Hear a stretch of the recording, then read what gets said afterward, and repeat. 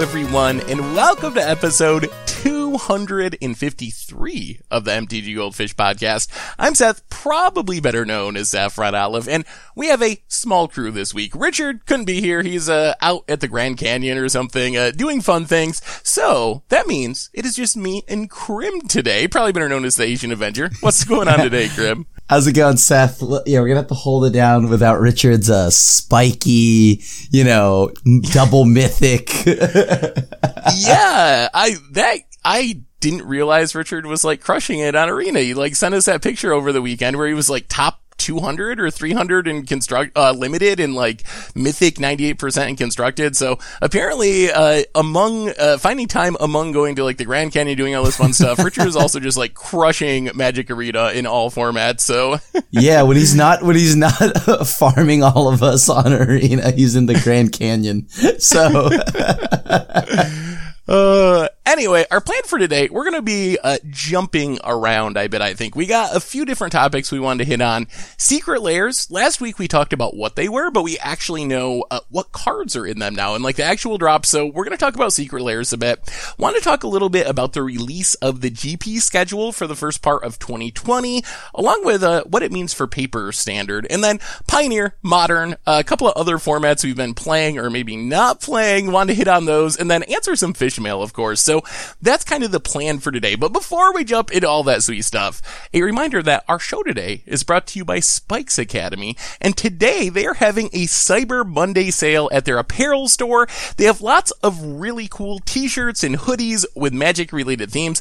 And you can check out their store over at spikesacademy.myshopify.com and enjoy a 20% discount today for the Cyber Monday sale. So thank you so much to Spikes Academy for supporting the show. And on that note, let's talk a bit about Magic. Let's start with kind of a fun topic, Krim. Secret Lairs. So you actually got to reveal one of these. You were one of the chosen content creators to show off one of them. What was your Secret Lair? And then what were the rest of them about? So the one I got to reveal was the Seeing Visions one, which was, Serum Visions. And I was actually this product is a product that I think is something that I really enjoy just because I love promos. And as, we were talking about this a little bit earlier, I love mixing and matching all my cards. So, for some, I noticed that some people, they wanted it. So maybe it was a play set of one artwork, right? But for me, it's example, I got 4 different Serum Visions arts and I loved it because my favorite thing about Magic is celebrating the art of Magic and having multiple having every different artwork of a 4 different Serum Visions in a deck is something that I love. Yes, I think that shaves according to that shaves a few percentages because if your opponent goes Thoughtseize and looks at your hand, they need to write down which art it is or memorize which art you have, and then you cast a different Serum Visions, they'll know you have a different card. Or you still honestly have the other card. Yes, technically you are correct, and I've said the same thing before. But in reality, it's such a small thing. Yeah. I don't think it's not like you're going to be on track to win a Grand Prix or something, and then because you're playing mismatched art, you are oh no, all of a sudden I'm X and 5 and I'm out of the tournament. It's if only I didn't tiny have thing. Yeah, exactly, and that's why I don't care, right? I'm whatever. But I guess I'm the casual now, I guess, You've replaced Richard this week in the casual seat. Yeah. I do have to say, I think you got to reveal my favorite of the Secret Lair drops. We need more, psychedelic art in Magic, I think. The art on those Serum Visions is so insane. I love that style of art anyway, even outside of Magic, and seeing it on Magic cards is really cool. And the art on pretty much all the drops, I think, is really unique and really cool. But Serum Visions and the psychedelic Serum Vision art is just so sweet. Yeah, I think my 2 favorites, and not because I reveal it, but the Serum Visions one and the Bitter Blossom one were my favorite. I know the Bitter Blossom one got a lot of, got a response, you know what I mean, from the internet, but because really it's just a Bitter Blossom and 4 tokens, but the tokens are absolutely gorgeous. And I don't know. I am a huge fan of it. I love that Bitter Blossom one. And I also I think I called that during last week's podcast too. That was like my prediction. Like maybe it's just a bitter blossom and some tokens, and that's exactly what it ended up being. So let's run through these drops real quick for people and just kind of give like a short review of the various drops. So first, of course, starting I guess when this podcast is live, you'll be able to do it for the next 20-ish hours or so. You can buy all the drops for $200. So if you want most of them, you can do that today. Just pick up all of them. But as far as the individual drops, we mentioned Bitter Blossom Dreams. Bitter Blossom, 4 tokens, all with different art. This one, Krim, is one of the ones I think you said you were most excited about. Because I absolutely love the full art, the full art look on the Bitter Blossom. Cause we have the Modern Masters or Ultimate Masters art. You have the box topper, but I also like this because it has like the game day promos. Like, you know what I mean? If you top 8 a game day, that whole border, and the 4 tokens are just absolutely gorgeous together. Like if you sit everything side by side, it like forms one gigantic picture that I'm really a huge fan of. Yeah, I think Bitter Blossom it's definitely sweet. It's definitely, for me, was one of the most jarring drops because, as you mentioned, it's kind of basically Wizards just like selling people a Bitter Blossom for the most part, which is I don't think it's like a bad thing necessarily. I guess like there's some questions like what it means for local game stores. Like why would you buy a Bitter Blossom from your local game store if you can just buy one for Wizards? And this one is actually a little bit cheaper, I think, than the going price for a Bitter Blossom. If you're in the market for Bitter Blossoms, this is one of the $30 drops, and I think the cheapest Bitter Blossom that was already in existence was like $35 or $37, the Ultimate Masters one, I think. So if you want Bitter Blossoms, it's definitely a good deal. What do you think about the LGS aspect, Krim? Is that like a concern that your LGS has a bunch of Bitter Blossoms they bought presumably to like sell to players and now people are just going to buy them from Wizards? Or is that kind of like overblown, that concern, you think? If we're talking about specifically Bitter Blossom, I don't think it was like people were just going to like come falling through the ceiling to buy Bitter Blossom, but I do understand the concern about it, right? Like, like support your LGS. So it is a little bit of a concern because, it depends how often this becomes a thing, right? Like, I mean, like, if this is just like, every single card, like Wizards actually just starts selling singles, then yeah, that's different, right? But, I don't think Secret Lair is a concern at all to me. If through my eyes, I don't think it's a concern for LGSs because these are just promos of random cards. Like, as I had mentioned, I don't think everyone's rushing to buy Bitter Blossom.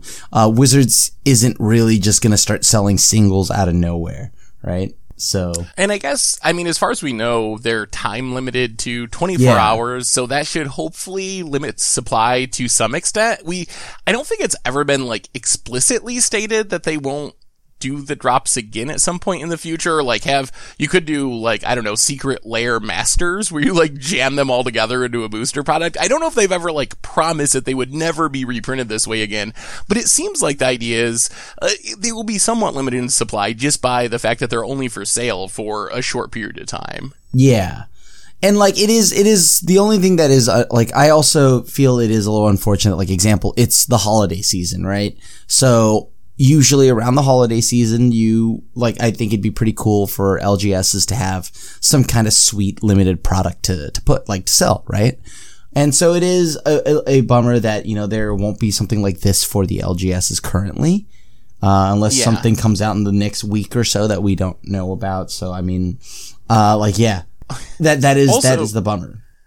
Also, speaking of the timing is like a little strange to me. Like, I think that Secret Lair's a really cool idea, but they couldn't really guarantee shipping in time for the holidays. Plus, they're selling them while people are like spending their money to buy holiday presents for people where people might not have like as much, I don't know, disposable income as they normally would because they're spending on holiday gifts, but these aren't guaranteed holiday gifts because I couldn't guarantee they were going to be there in time. So I kind of wish they had like put them for sale, I don't know, like a month ago or something maybe where you would get them in time for the holidays and be able to to like get them as gifts for people potentially. So I think like the timing aspect is a little strange. I was pretty surprised when they were like, oh, well, you might get them for the holidays, but we can't actually like promise that. I was like, ew, that's a little weird, because I could definitely imagine this being a really cool like Christmas gift or like stocking stuffer or whatever, like holiday present for your like Magic playing kid or whatever friend or something. But they kind of missed the mark on that aspect a little bit. I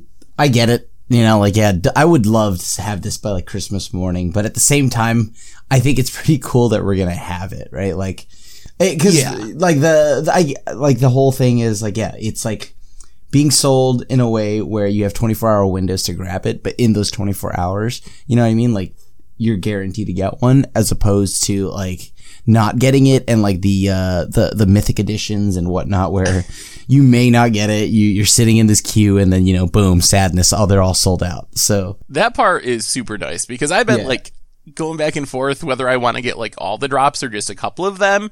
And they went for sale. We're recording this at like noon, and they went for sale at noon Eastern time. And I don't feel any like pressure to be like F5ing a Wizards page or like trying to hope that my whatever it doesn't crash when I'm putting my credit card number. I'm just like, if I want one, like I can do the podcast, I can go do the stream. If I want one, I'll just like hop on later tonight and, you know, get one. Like no big deal. So I really like that it doesn't have that that pressure that we've seen with like some of the other products sold directly from Wizards. Exactly. Anyway, drop number 2, tomorrow's drop, Eldraine Wonderland 5 promo snow-covered foil basic lands. One of each basic land. I think the art's really cool on these. Value-wise, I'm a little bit like, meh, like if you want, I don't know, it's a pretty niche market, I think, where you need to want snow-covered basic lands for one thing, and then you're not really getting a huge savings compared to getting like other snow-covered basics like the Modern Horizons. It's roughly the same price, so I guess you get these because the art is really cool. What do you think of this drop, Grim? This is just strictly for the art, right? Like you're a promo, like as I said, this is really marketed towards the people that love their promos, their premium cards, if you would, and like yeah, like I think. If you look into that and like example, at GPs, I'm trying to remember, like, how you would get, like, just for playing in events or the main event, you would get a promo land pack. Yeah. People were buying the promo land packs for what is around this price anyways, right? So, like, or at least at like GPs and stuff. So like this is kind of like the same price, but with snow covered lands. So, I mean, obviously the prices on the land packs dropped as more GPs happened, but like, you know what I mean? Like there aren't going to be like like 1,000 GPs, at least to our knowledge, that's giving out these Eldraine Wonderland drops, right? For a land pack. Yeah. So if that's the case, people are already paying $30 for those land packs. The only other thing I would say about this one is, for normal people, non-crim people who want their cards to look nice and matching, I don't know what you do with one copy of each snow-covered basic land. I guess you could buy, like, multiples of them. I wish with this drop, I think I would say, with basic lands, one thing I learned from Magic Online, where Magic Online, most of the bots have a limit of 4 cards. Yeah. You can't buy more than 4 copies of a card, but they make exceptions for basic lands, so you can get enough of the same basic to actually, like, play a deck. If they do basic land drops again in the future, I would love to see them have the limit be like 20 maybe, or like 25. So if you really wanted to be like, I'm going to play a monocolor deck with each of these lands and I want all my arts to match, that you could just buy them and do that. So I think that would be something to consider for future basic land drops when we return to Secret Lair in the future. Yeah, definitely. Like I know I have tons of friends that are like that too, where like, you know, you have, they pretty much want to throw my deck against the wall. I think that's one of the most humorous things ever. Like, so like Paul Cheon used to be in the area, right? And I remember one time I let him borrow my deck, and I had all mismatched lands in my blue-black control deck, and Paul just like looks back at me, he's like, Can I borrow someone else's blue-black deck? Crim.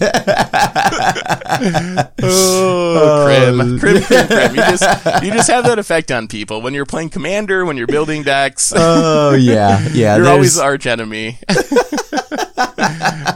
All right, next drop, Restless in Peace. This is the Dredge card drop, Life from the Loam, Golgari Thug, Bloodghast. Yeah, I mean, if you're a Dredge player and want these cards, I like how the art is panoramic when you put them all together, and they did that with a couple of different drops. So I think it's a really cool idea to have like the panoramic art.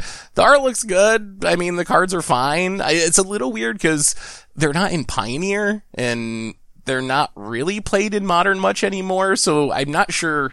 Maybe like Legacy Dredge players is the main market. I don't really see them in Commander much either, so I'm not sure exactly like who's buying Dredge cards at the moment, but they do look really cool. Loam and Bloodghast are actually, I think, they're in a decent amount of graveyard decks, I think. They were probably designing this back around when Hogak was a thing.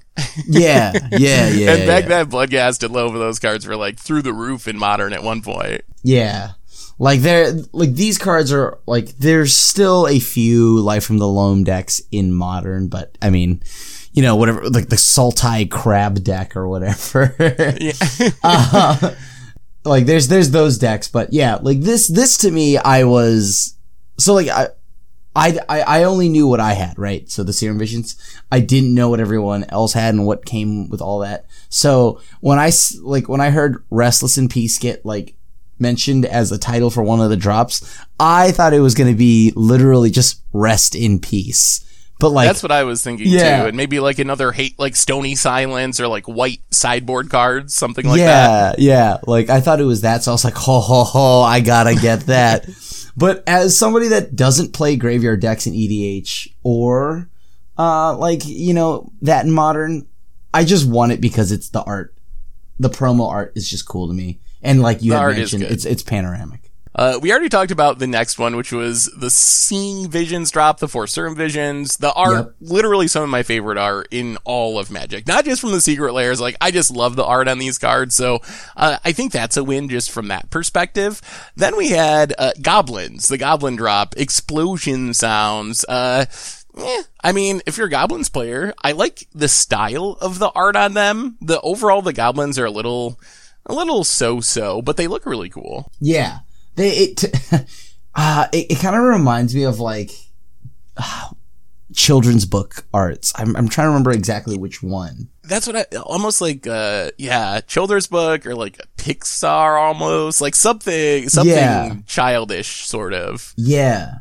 But I like it. It's like definitely this is one of the cooler releases for me, because I really do like just that they pulled artists from outside of Magic, so it's not like you wouldn't normally see some of this, right?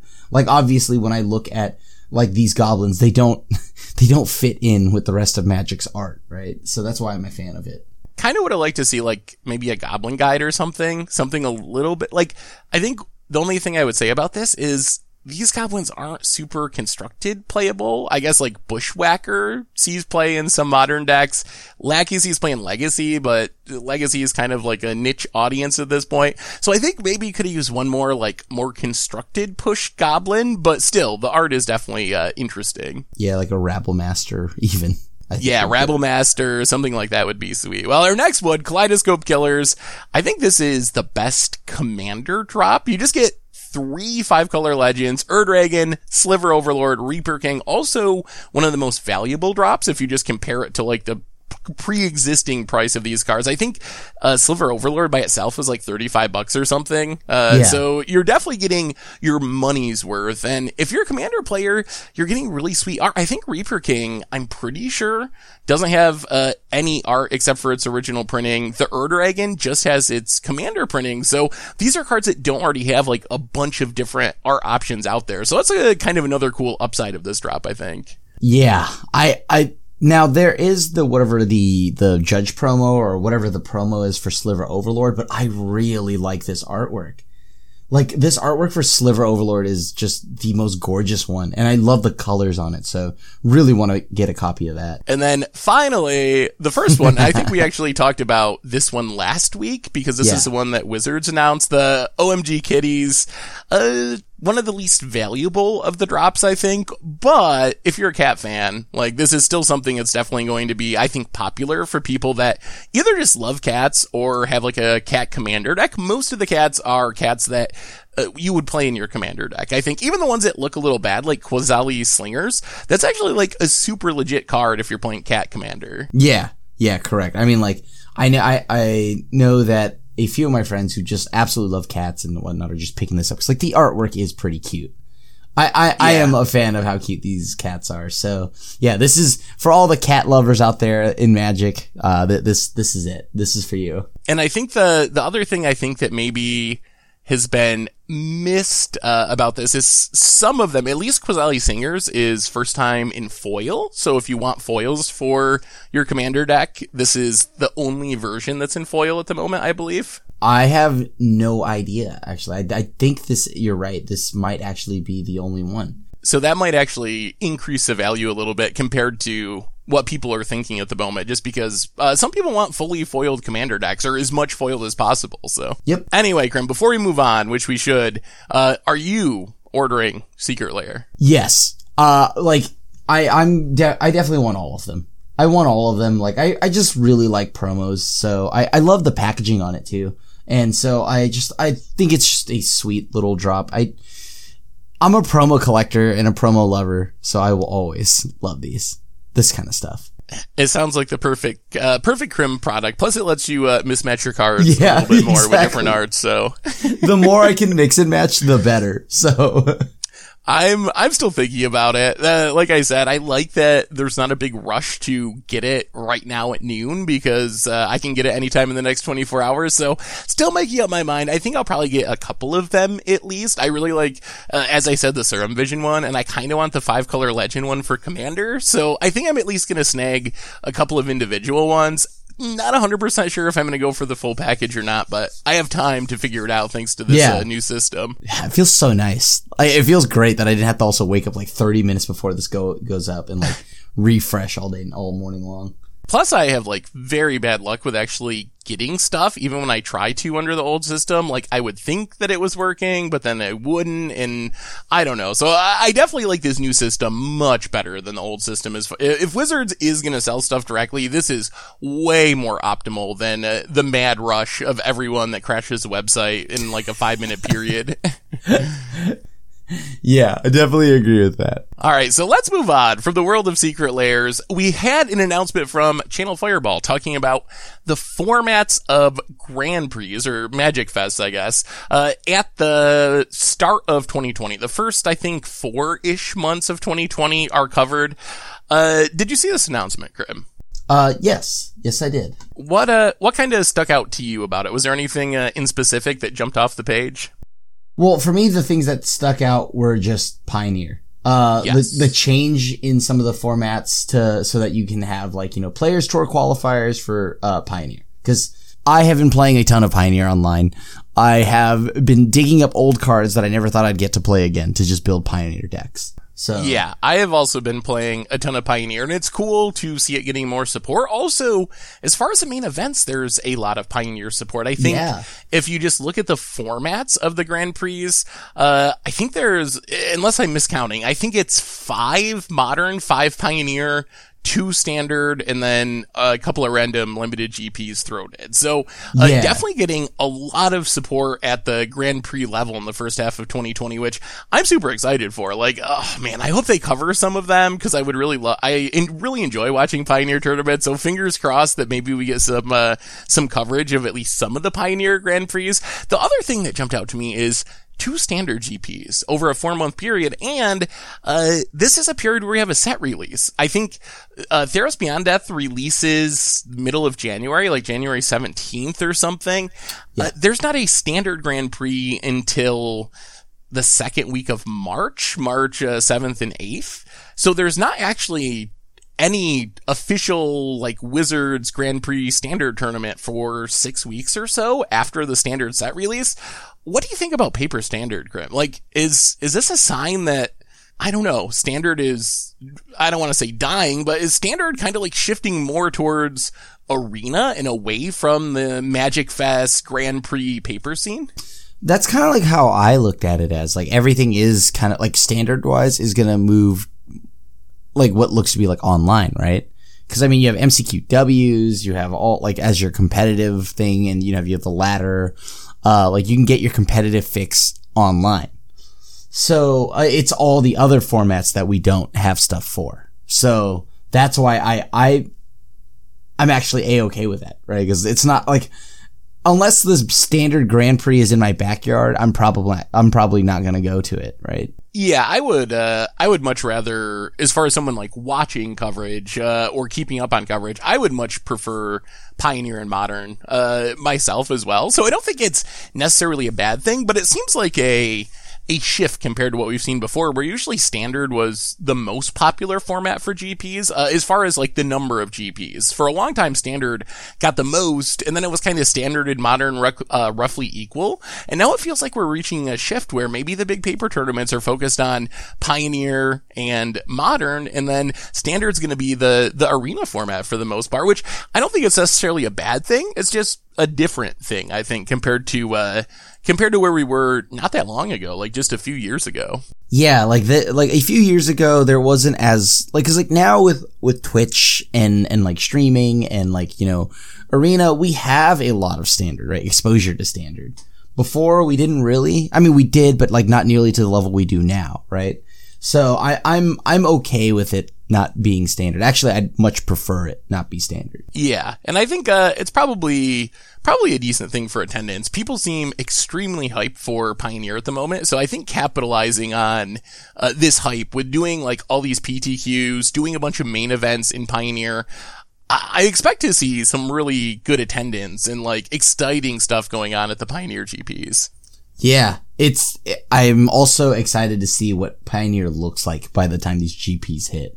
Like cause like the bannings will have happened, or there's gonna be more BNR. So I'm excited to just see what happens when like where Pioneer is. Speaking of where Pioneer, Grim, I think that's a really good segue into our next topic, which is Pioneer. We've had PTQ week for Pioneer on Magic Online. I think there were, I want to say 8. I know there was at least one every day for the past week. All Pioneer, tons and tons of PTQs. Have you seen these results, Grim? And where is Pioneer at right now? What do you make of this big PTQ decklist dump? Well, as of right now, with every decklist so far, it's just mono black, just like in the lead by a landslide, I think, and then like, you know, Field of the Dead decks. I don't know. You can choose your variant of it, like Sultai, Golgari. I mean, there's even one recently, like it's just like Golgari, like lands. You have you have the Scape Shift version, in Sultai, where you know, they have Scape Shift, they have like the blue for the counter magic and whatnot too. Like, it's just, let's just call it Field of the Dead in mono black. That's legitimately what a chunk of it is. And then there's Simic aggro. There's other aggro decks, the Rakdos aggro decks that kind of look a little bit like the Rakdos mid-range deck, or whatever you want to call it, Rakdos aggro from Amonkhet. So, like, there's still a whole lot, even with how much mono black there is, which is like, I think like right now, 13% of the meta or something like that. I still run into a lot of different decks. Yeah, there's still definitely, I think the format really at the top tiers is more or less like Smuggler's Copter versus Field of the Dead. If you're going to try to like simplify things into like one sentence, I think that's basically where Pioneer is at the moment. But you are right. There are variations within those decks with Smuggler's Copter decks. Mono Black's a big one, but Gruul aggro has put up quite a few results recently. That's been another like big Smuggler's Copter deck. And then there's a lot of variation within the Field of the Dead decks. Some of them are just almost like fair mid-range decks. Some of the Golgari builds, they're not even like that much of ramp decks. They're more just like playing their Thought Seizes and whatever, Abrupt Decays, Assassin's Trophies, with a little bit of ramp with like Hour of Promise and stuff, and knowing that Field of the Dead will win the late game. And then you have like dedicated, almost like the standard decks, where you're like Abriel Grazer, Grow Spiral, ramp, try to get as many Field of the Deads as quickly as possible and win really fast. So there is variation within them. And then there still are a bunch of other decks. Do you think, we have a BNR today, it's Monday, BNR will probably be coming out right about when this podcast goes live. Do you have any predictions? We've had no changes the last 2 weeks. Do you think this is a week where we're going to see some changes to the format? I hope we see Field of the Dead leave. That like will it happen? I think, my guess is yes, there will be something today. I think Field of the Dead should be one of them. And I think Nexus is the other thing. I know that seems weird, but like Nexus is still a thing that I run into online. And I think that it's just a miserable thing to play against. And it's not even that far down the list of like popular decks, by the way. Like Nexus is still there. That's true. I mean, it's definitely not Mono Black aggro level or Field of Dead level, but it is a legitimate deck, and it is a very obnoxious card. So I'm fine with Nexus getting banned. What do you think about Copter? I think, for me, I think Field of the Dead is one of the most likely ones. I also think, like, if you look at the numbers on Smuggler's Copter, like a month ago it was at like 22% of the meta, and if you look at these PTQs, it was up to like 43% of the meta through the like top 30 decks, 32 decks of these PTQs, and some of them, it was like 57, 58% of the top 32 decks, individual PTQs. Do you think we've reached a point where Copter is on the chopping block potentially? See, this is one of the things that I was like, okay, I understand Copter is everywhere right now, right? And like, it kind of makes it so if you're playing any deck with a single creature, like with creatures in it, there's just 4 auto includes, which is Copter, right? Because Copter's not even legendary. So, like, yes, Copter is very good, but I feel like if Copter goes, what does aggro have? I mean, So do you think if Copter got banned, do you think like Mono Black is just done? Or like Gruul aggro? Do you think those decks are reliant on Copter to be competitive? Or do you think you could just play the next best 2-drop or whatever and still keep on trucking with these aggro decks? The next best 2-drop is still landslides away from where Copter is, right? Because that's definitely true. I just think that the reason why Copter is so good for aggro decks is because first off, it's like Mutavault. It gives you something that's like sweeper proof. Because I'm not gonna like animate it like in response to like a Supreme Verdict or something, right? So, like, hopefully not. But yeah, like that's why I like it, and it gives like aggro decks a way to sculpt their hand. You're getting flooded out. Well, that's fine. I can hold this land and then pitch it to keep some kind of actual spell. So I like it because it just gives aggro the staying power. But if you chop that out of Mono Black, if all I'm worried about is Mutavault, then that's fine, right? Because of Copter, it forces us to really have instant speed removal.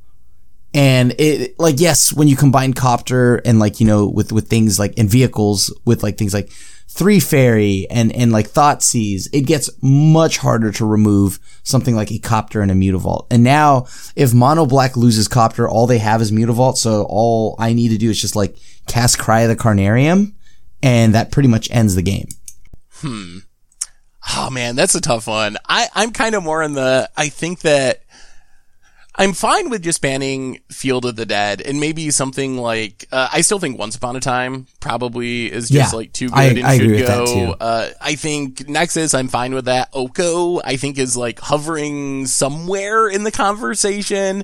But I'm fine with banning Field of the Dead as the primary target and seeing what happens. I've seen an argument from some people that part of the reason why Gruul and Mono Black are dominating so much right now is because they're the decks that can actually beat or hopefully beat the Field of the Dead decks. So maybe like if you ban Field of the Dead, then Control can handle the aggro decks because Control can't beat Field of the Dead. So maybe Control can handle the aggro decks and the metagame like evens out.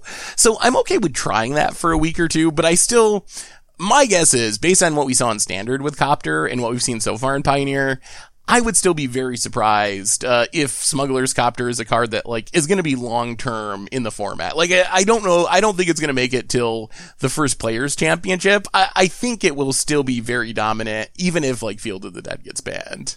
Yeah, if Field of the Dead gets banned, it'll still, like, the card will be a staple until it gets banned, right? Like, any deck is just going to play 4. If they can. It's just, unless they print something better, which isn't good, but. Hopefully we don't go that direction. I think the other challenge is, like, the removal in Pioneer does not line up very well with it. Like, Black can kill it with Fatal Push for 1 mana, but outside of Fatal Push in Black decks, best case scenario, you're like breaking even mana wise with like a Braid or a Lightning Strike or, whatever. Or worst case, you're trading down from 3 mana with like Murderous Rider or something like that. So I feel like that's part of the problem. Like, Smuggler's Copter is fine in Modern because White has Path to Exile, Red has Lightning Bolt, Black has Fatal Push. Basically, every deck can kill it for 1 mana. In Pioneer, most decks, and I think that's another reason why Mono Black is so big, is Mono Black is a color that can actually kill a Smuggler's Copter for 1 mana when no one else can. And when you look at White in specific, they have like Declaration in Stone, Blessed Alliance. Like, the White removal is really, really bad against Smuggler's Copter type threats in the format. Yeah. I mean, so that's what I mean. Like, blue-white doesn't really work. Like, blue-white folds. Blue-white control just folds to like Copter and Mutavault, right? And you lose to Field of the Dead. You just get wrecked by literally everything. Yeah, like, you just get super dunked on. And on top of that, they Thought Seize you. Both decks Thought Seize you. So, like, so I think that I understand the discussion for Copter being on the chopping block, though. It's not unwarranted, and it's definitely a very powerful card. But I just think that I'm in the camp where without it, aggro does lose a bit of power. It'll be interesting to see. I think something's going to get banned today. I would be very surprised if this was another no ban announcement. I would say Field of the Dead is probably, Field of the Dead and Smuggler's Copter for me are like the 2 top tier cards, followed by Once Upon a Time. And then there's a bunch of, who knows? Like, I wasn't actually expecting Veil of Summer to get banned. So maybe there's some like kind of oddball choice that we haven't been considering that Wizards can like see in their data where they get to see all the games everyone's played that makes sense. So, I don't know. What about you, Krim? Any prediction before we move on from Pioneer?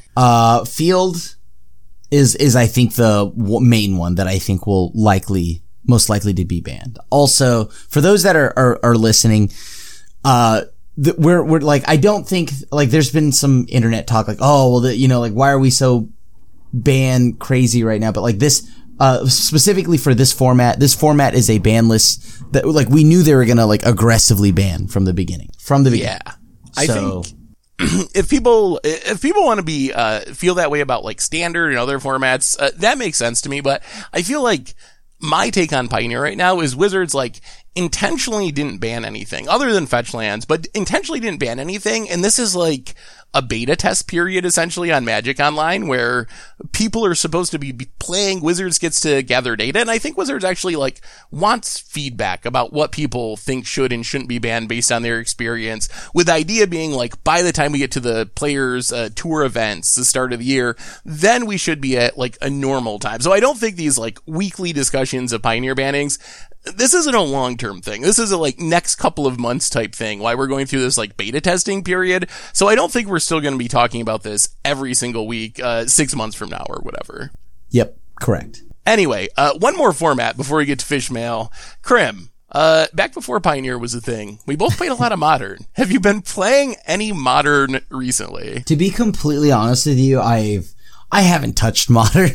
Since Pioneer came out, I haven't touched Modern. I played a few leagues here and there. I lost on turn 3 pretty consistently. And then I just like, okay, I'm kind of just out of it. I too have not really played much Modern lately since Pioneer became a thing, since we had Pioneer and multiple standard bannings and rotation. So I just haven't really played Modern in like a couple months, which is weird for me because for a long time I think Modern was the format I played most. Like, I played more Modern than Standard by far for like fun and for content.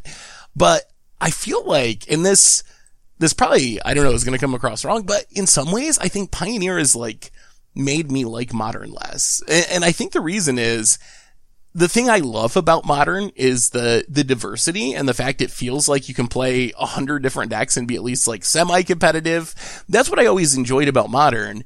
Pioneer offers that same feeling where it feels like tons of things are possible, and in some sense, because it's so new, even more things are possible, because you see like Possibility Storm being like a legit deck at some points and like weird off the wall stuff, but you also don't just die on turn 3, which is one of my least favorite parts about Modern is you have a lot of like Modern non-games where it's just like, oh, okay, you have your combo, like I don't have the right piece of interaction, you just Primeval Titan me on turn 3, good game, I guess we go to the next one. That doesn't really happen in Pioneer. So I feel like Pioneer offers a lot of what I loved about Modern, or still love about Modern, but without the parts of Modern that I dislike. Yeah. The parts of Modern that I dislike are just like you had mentioned, just like I don't like dying to turn 3. On turn 3, and like I don't like, you know, like there's just some things that are like an auto loss for you, right? Like even as even my control deck has this weird shot of beating a Field of the Dead deck, but like I don't, and like you had mentioned, there's enough power because like, you know, we can play with like Dig, Treasure Cruise, things like that, right? So like the power level of almost every deck is pretty solid. And like, yeah, I don't know. And also there's no Veil of Summer, so in Pioneer. I will also say, like, this isn't a knock about Modern, and I fully expect that I will play more Modern again in the future. I think the other reason that I am so Pioneer heavy right now is because Pioneer is fresh and new, and I love rotations, and this is like super rotation. It's a whole new format. This happens very infrequently, like never. When was the last time we had a new format officially supported? Going back to like Modern, back in like 2011 or something. It's been almost a decade. So I think a few months from now, I will probably play more Modern mixed in. Maybe the newness of Pioneer will wear off a little bit, and there'll be more of a mixture. But yeah, for now, it just, whenever I think about like firing up a Modern League, I'm just like, like I could try this cool new Pioneer deck, and that sounds like a better plan for the afternoon. Yeah, and like you'll actually get to play that cool new Pioneer deck, which is pretty cool. Yeah, playing Magic is one of the best parts about playing Magic. Playing Magic is pretty wild, you know? It's pretty wild. Oh, goodness. So anyway, do we have anything else we wanted to hit on, or should we do some fish mail? Let's do some fish mail. All right, let me do my Richard impression. So if you'd like your questions answered on Fishmail, you can tag them #MTGFishmail. Also, you can tag me, Saffron Olive, or Richard, MTG Goldfish, and Krim, Asian Avenger. I don't know if you want actually Fishmail tagging you, but still, Krim, I don't. You're going to get some. It's also the Asian Avenger. Yes. This is relevant. This is relevant. Yeah, who knows who you would be tagging if you just put Asian Avenger. Yeah. Anyway, so yeah, send in your questions for next week. #MTGFishmail. But let's answer some questions. So first off, from Nathan 4069. With MC7 coming up, do you think there are too many Mythic Championships in a year? It makes the tournaments feel less special when it happens so many times in a year. I still I like this many Mythic Championships because then we also get to see more competitive play. It makes up for, like, example, since we don't get a ton of GP coverage, we get to now, we can still watch some competitive play. And like, I'm excited because I just like what it all feeds into. I do feel like there's been a lot of Mythic Championships in like the last month and a half. I feel like this specific time of year has been very Mythic Championship heavy. I don't know if it's a bad thing overall, but I wouldn't mind them being spaced out a little bit more. It feels like sometimes we go like 3 months with no Mythic Championship, and then we have like 2 months where we have 3 Mythic Championships. So maybe just spacing them out more. And we know that the Players Tour is starting next year, and that means sort of more Mythic Championships, because each Players Tour is actually like 3 different regional tournaments, and they're all going to have coverage. So I think we're going to, like, if you consider them to be Mythic Championship / Pro Tour level events, we're going to even more next year. There's going to be a lot of high level Magic next year. Yeah. And because we'll have like the players, like the Rivals League, we'll have all of that. Yeah, we'll still have like Arena Mythic Invitationals, we'll have Players Tour event, we'll have Players Tour Championship, we'll have the Rivals League. It's going to be definitely an interesting year next year for sure. Krim, this one's for you. From Random Keho at the Asian Avenger. Since you opened a secret lair box, the deck box itself, how does it feel? Will it be suitable for a commander deck or 2 60-card regular decks plus a sideboard? So if like, a lot of people have been wondering about the deck, the box itself. And like, if you're looking for something that you can, like, I don't know, go climbing with and like have it like be durable. And I don't know, like, you know what I mean? Cause like it's not meant to like get thrown around. I don't think it's still a very nice deck box though. And it does, if you're asking about the quality of it, but if you're asking about how much it can actually fit, it fits 2 single sleeve commander decks, and it fit quite well, perfectly. Wait, you fit 2 commander decks in it? Yeah. I wow, fit that's 2 actually okay, so that's even bigger than the viewer was asking. Like 2 commander decks, so you can easily fit 2 60 card decks with a sideboard then. Correct. Now, if you're the kind of person that like quadruple sleeves, triple sleeves or whatever, I can't speak to that, but I can tell you that, right now my 2 single sleeve commander decks perfectly fit into the box. Next up from Bithical, MTG Fishmail, sometimes you guys use instant speed removal on your opponent's draw step instead of on your turn when the opponent is tapped out, even against blue decks. Why? Isn't it more risky to let them untap? What are the conditions when it's better to do it on their draw step? Ooh, alright, Krim, give us some control wisdom. Okay, so specifically, I will remove something that needs to be removed, like 110% needs to be removed. I will do it right away, right? I won't let them, but like, I won't wait until their turn to let a blue deck untap. But, reasons why I would let them untap, especially on their draw step and all that, is because I want them, if they have something to do, I want them to use it on their next turn. Like, let's say if I'm trying to resolve a spell and I need them to tap out, right? Or I need them to spend some of their mana. So what I'll do is I'll wait until their turn, try to get them to use the counter spell or some way to protect it. And this way, on my turn, I can just try to slam a spell and get it to resolve. And like, it's usually, and that's why it's like that's when it's better to do it on their draw step. When you're trying to force them to tap out, use their resources. Maybe they have some big spell that you know about, like let's say they have Primeval Titan and they're about to like windmill slam it.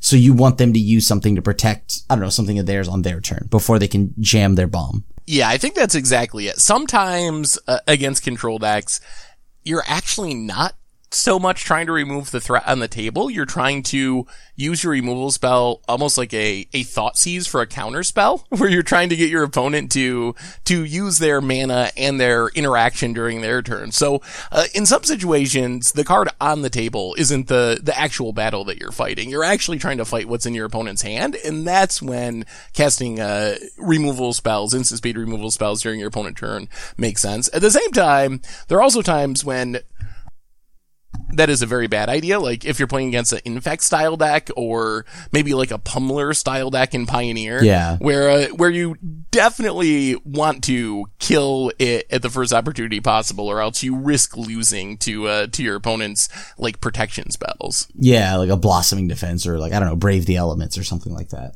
Next up, from 11 Vicious, how do you feel about Wizards officially printing and selling singles with secret layers? Second question, would Riftstone Portal getting a complete land cycle be too good in Standard nowadays? So we kind of already talked up Riftstone Portal right now. We already talked a little bit about the secret layer aspect in singles.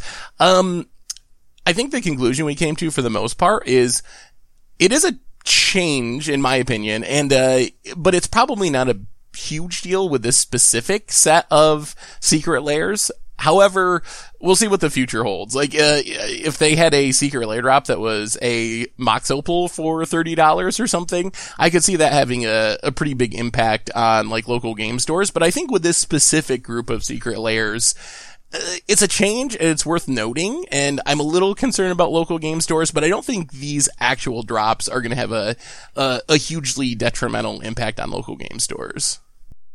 Agreed. As far as Riftstone Portal, Grim, could it be in Standard, a cycle of them? So Riftstone Portal, for those that don't know what it is, just like me, adds 1 colorless mana if you tap it, and then as long as Riftstone Portal is in your graveyard, lands you control have add green or white to your mana pool. Okay, so this I feel like can be a little, this like rewards decks that like throw a ton of cards away into their deck. Like I'm thinking like, I don't know, let's just say Delirium for this case or Dredge decks and things like that. Obviously I don't think this is going to be what I'm complaining about if I'm playing against a Dredge deck, but I do think that lands like this are, I don't know, I think it's too good. I think it's too good. I think what would make it ridiculous is if it had the type, right? Like then it'd be even better, but I don't know. I guess it's not too good, but I do think it's good.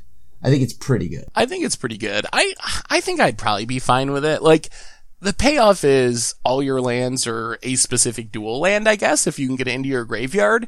That doesn't seem overly broken to me, especially with there's some amount of risk. Like, if your plan is to go full in on this and get it in your graveyard and then your graveyard gets removed, maybe you just like can't cast any of your spells. So I don't know. I think it's probably close as far as power level to like on the borderline, but I would be fine with giving a cycle of those a shot in standard. I don't think it would like obviously break the format or anything. I think the mana would be pretty good in whatever standard format that's in, right? Because what if I have a different one, right? Because like not just the Celestia one, like I also have, I don't know, the Simic one, and then I also have the Celestia one. So almost all my lands can just tap for whatever I want, right? Okay, that's I guess that's a good point about the cycle. Maybe having a cycle of them would be more risky than I'm giving it credit for, because maybe everything is just like a painless City of Brass if you build the right deck. Correct. Like, and then all I need to do is like, I don't know, cast some kind of, something like, I don't know, something like a Satyr Wayfinder, right? And just like grab an actual land and throw these away. Next question. MTG Warden. Hey guys, when Modern Horizon dropped, I asked if you were concerned if Modern was becoming Legacy Light. With Pioneer, it seems like you have changed your mind. Any thoughts on it? Ew. What does Legacy Light mean, though? Right? Like, just like, we just don't have Force of Will. and dual lands, I guess. Some other, like, small changes. I think for me, I think I'm okay with Modern I hope Modern becomes more of Legacy Light. I feel like getting more Legacy, like, Force of Will style cards might actually improve the format. So, I think I'm okay with Legacy becoming more of a fringe format. Modern maybe taking Legacy's place is like the oldest, like heavily supported format, and maybe getting more Modern Horizon style reprints, Force of Will style cards, or even Wasteland and stuff, and then having Pioneer be the format of the people. Yeah. I for the most part agree with what Seth said. Except for the Wasteland. No Wasteland. Please, no Wasteland in Modern. Okay. But I do think that like Modern can definitely just take the role, like Seth had mentioned, of being the Legacy format. Like where Legacy is now. It just needs a little bit, as weird as it sounds, it needs better answers. It needs a little bit better, a few more like solid answers, like Force or something to keep the ridiculously broken decks in check. Yeah, that's what I think too. I think that would be Force of Negation was a good start, but unfortunately the way Modern works, there's a lot of like creature-based combo decks where the things that's killing you are like, Vizier, Devoted Druid, or like Primeval Titans, and Force of Negation doesn't actually help there. So maybe like a Force of Will, Force of Negation, even if you kept you can only cast this during your opponent's turn clause, but just open it up to any spell, I think that would maybe go a long way. And also to get around Cavern of Souls, don't counter it. Remove it off the stack. That's why we need Wasteland, Krim. No. Then you can Wasteland the Cavern and counter your opponent's spell. You would be in heaven as a control player. No, because then the person also can, that same person you're trying to counter out of the game can also Wasteland you. And then it just becomes a wasteland fest where everyone's going to blow up each other's lands. Next question from E. Silvero. Pioneer didn't make Modern cheaper. It made non-playable Modern cards more expensive. Any thoughts? I think just every card from Return to Ravnica forward has like gone up, right? I mean, Dig Through Times are worth things again. We've got just lots of cards that are worth things again. And the price of Magic, paper Magic, I feel like has gotten a bit pricier with Pioneer now being a format. It has certainly made cards that weren't very playable more expensive. On the other hand, I do actually think that it has made Modern less expensive. I don't know how much it has reflected itself in deck prices. I would have to research that a little bit. But if you look at a lot of Modern staples, even right down to fetch lands. I was looking at fetch lands the other day. Since since Pioneer was a thing, Fetchlands, for example, like Scalding Tarn was up to $100 back in September. It's down to $80 now. And it hasn't had like a huge drop off the cliff, but it's been consistently losing a couple percent every single week. Mox Opal was 130. It's down to 99. Ether Vial was 40. It's down to 31. So I feel like almost across the board, modern staples have gotten cheaper. So I think it has made modern prices cheaper to some extent. Although it has also, like, overall, I think it's been outweighed by the fact that so many Pioneer cards shot up in price. And if you're trying to play both formats, you're going to have to spend a lot of money. But I do think modern cards in specific have come down because of Pioneer. Like, there are cards that have, like you had mentioned, dropped in price. But I feel like now the overall price, because, like, you want to play both Pioneer and Modern, like, the overall amount of things that you're like spending money on is more to me. If you want to play both formats, I think I would definitely agree with you. Yeah, because you're having to put out a pretty meaningful chunk of money to like build a Pioneer collection, most likely. Yeah, I'll have to move my Monastery Mentors between decks, right? Because that card's expensive. Again, from Gregory Emin, has anyone tried out the new MTG mobile game? As far as I can tell, it's Hearthstone with blockers. I have not tried the MTG mobile game. Krim, have you tried it out?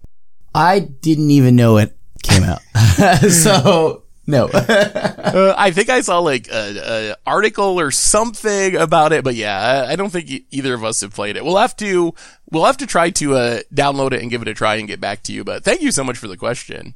Next question, Tyrannic Nero. Does anyone think Once Upon a Time would be balanced if the first time cast was just green instead of free? I think if it were just green instead of a free, that would be a lot more balanced. I think that would be one way to do it. I think that would definitely make it more balanced. I also think that maybe the ley line technique that we kind of talked about last week would improve it a lot, where if maybe, because 2 mana for Once Upon a Time is still a pretty reasonable price for what you're getting. If like hard casting it was maybe like 3 to 4 mana, and it was actually like actively bad if you had to cast it, then I think maybe having it be free would be okay, because at least you had some risk there. But casting it for free is insane. Casting it for 2 mana, it's still a very like on curve or maybe even a little bit above curve card when you have to pay 2 mana for it. I don't think, like I don't think the card is bad casting it just for 2. So I do think that it being casted for free is absurd. So just make them pay anything. Like 1. Sure, make them pay 1. That's good. Last question of the week from Real Tap Water. I've bought the Secret Lair bundle, but I only want a few cards. Should I sell singles or sealed product? Is it stupid to sell now, or should I hold on to them? And for how long? Ooh. Alright, so my advice would be to wait. I think that these are cards that are likely to increase in value over the long term, because as far as we know, there's 24 hours worth of supply, and then unless something surprising happens, there's no more of those cards, those versions of the cards entering the ecosystem. So I feel like a couple of years from now, some of these have potential to be fairly expensive. Yeah. I mean, I just don't like selling my cards. So I would always say hold on to it for as long as you can. Just like Seth had mentioned, it's like, like people have 24-hour windows to pick them up. So it just feels like something that's going to eventually go up in price if you're worried about it, like in its value. Yeah. I mean, I think if you desperately need the money now, the prices probably are fine. As far as should you sell singles or sealed product, I don't know the answer to that. I haven't actually, we'll see once people start getting their drops in a couple months. It'll be interesting to see what they resell for, like on eBay or something. I'm not sure what they're going to sell for sealed. Yeah, I'm not really sure what that'll look like, but I do think that it's nice. It's a lot easier when you try to sell everything as a set than a bunch of singles, right? Because like like there are a few people, granted, that like look for specifically. Like, I'll look for random cards in a Mythic Edition set, or just like a single, like the Tamiyo and only the Tamiyo. So, I don't know. I like selling it as a set, though. And I think keeping it sealed also would kind of like guarantee condition, which might help a little bit as far as reselling it too, compared to just like random singles. You never know, like, how beat up are they? And some people are skeptical of that. So if you keep it sealed, people know they're as mint as they can be at least. Yep. Anyway, I think that is the end of our fish mail. So thank you so much to everyone who sent in questions. And if you want your own question considered for next week, hashtag it MTD Fish Mail. Send it to us. We'd love to answer it for you. And I believe that brings us to the end of episode 253 of the MTG Goldfish podcast. So Richard should be back next week. Krim, thanks for hanging out. Thanks to everyone for listening. And thanks to Spikes Academy for supporting the show. Make sure to check out their merch store, spikesacademy.myshopify.com. And today for Cyber Monday, 20% discount on some really cool shirts and hoodies. So thank you to them as well. Anyway, on that note, I think that brings us to the end. We'll be back next week to talk about Mythic Championship 7, whatever else happened in the world of Magic. So until then, this is the crew signing out.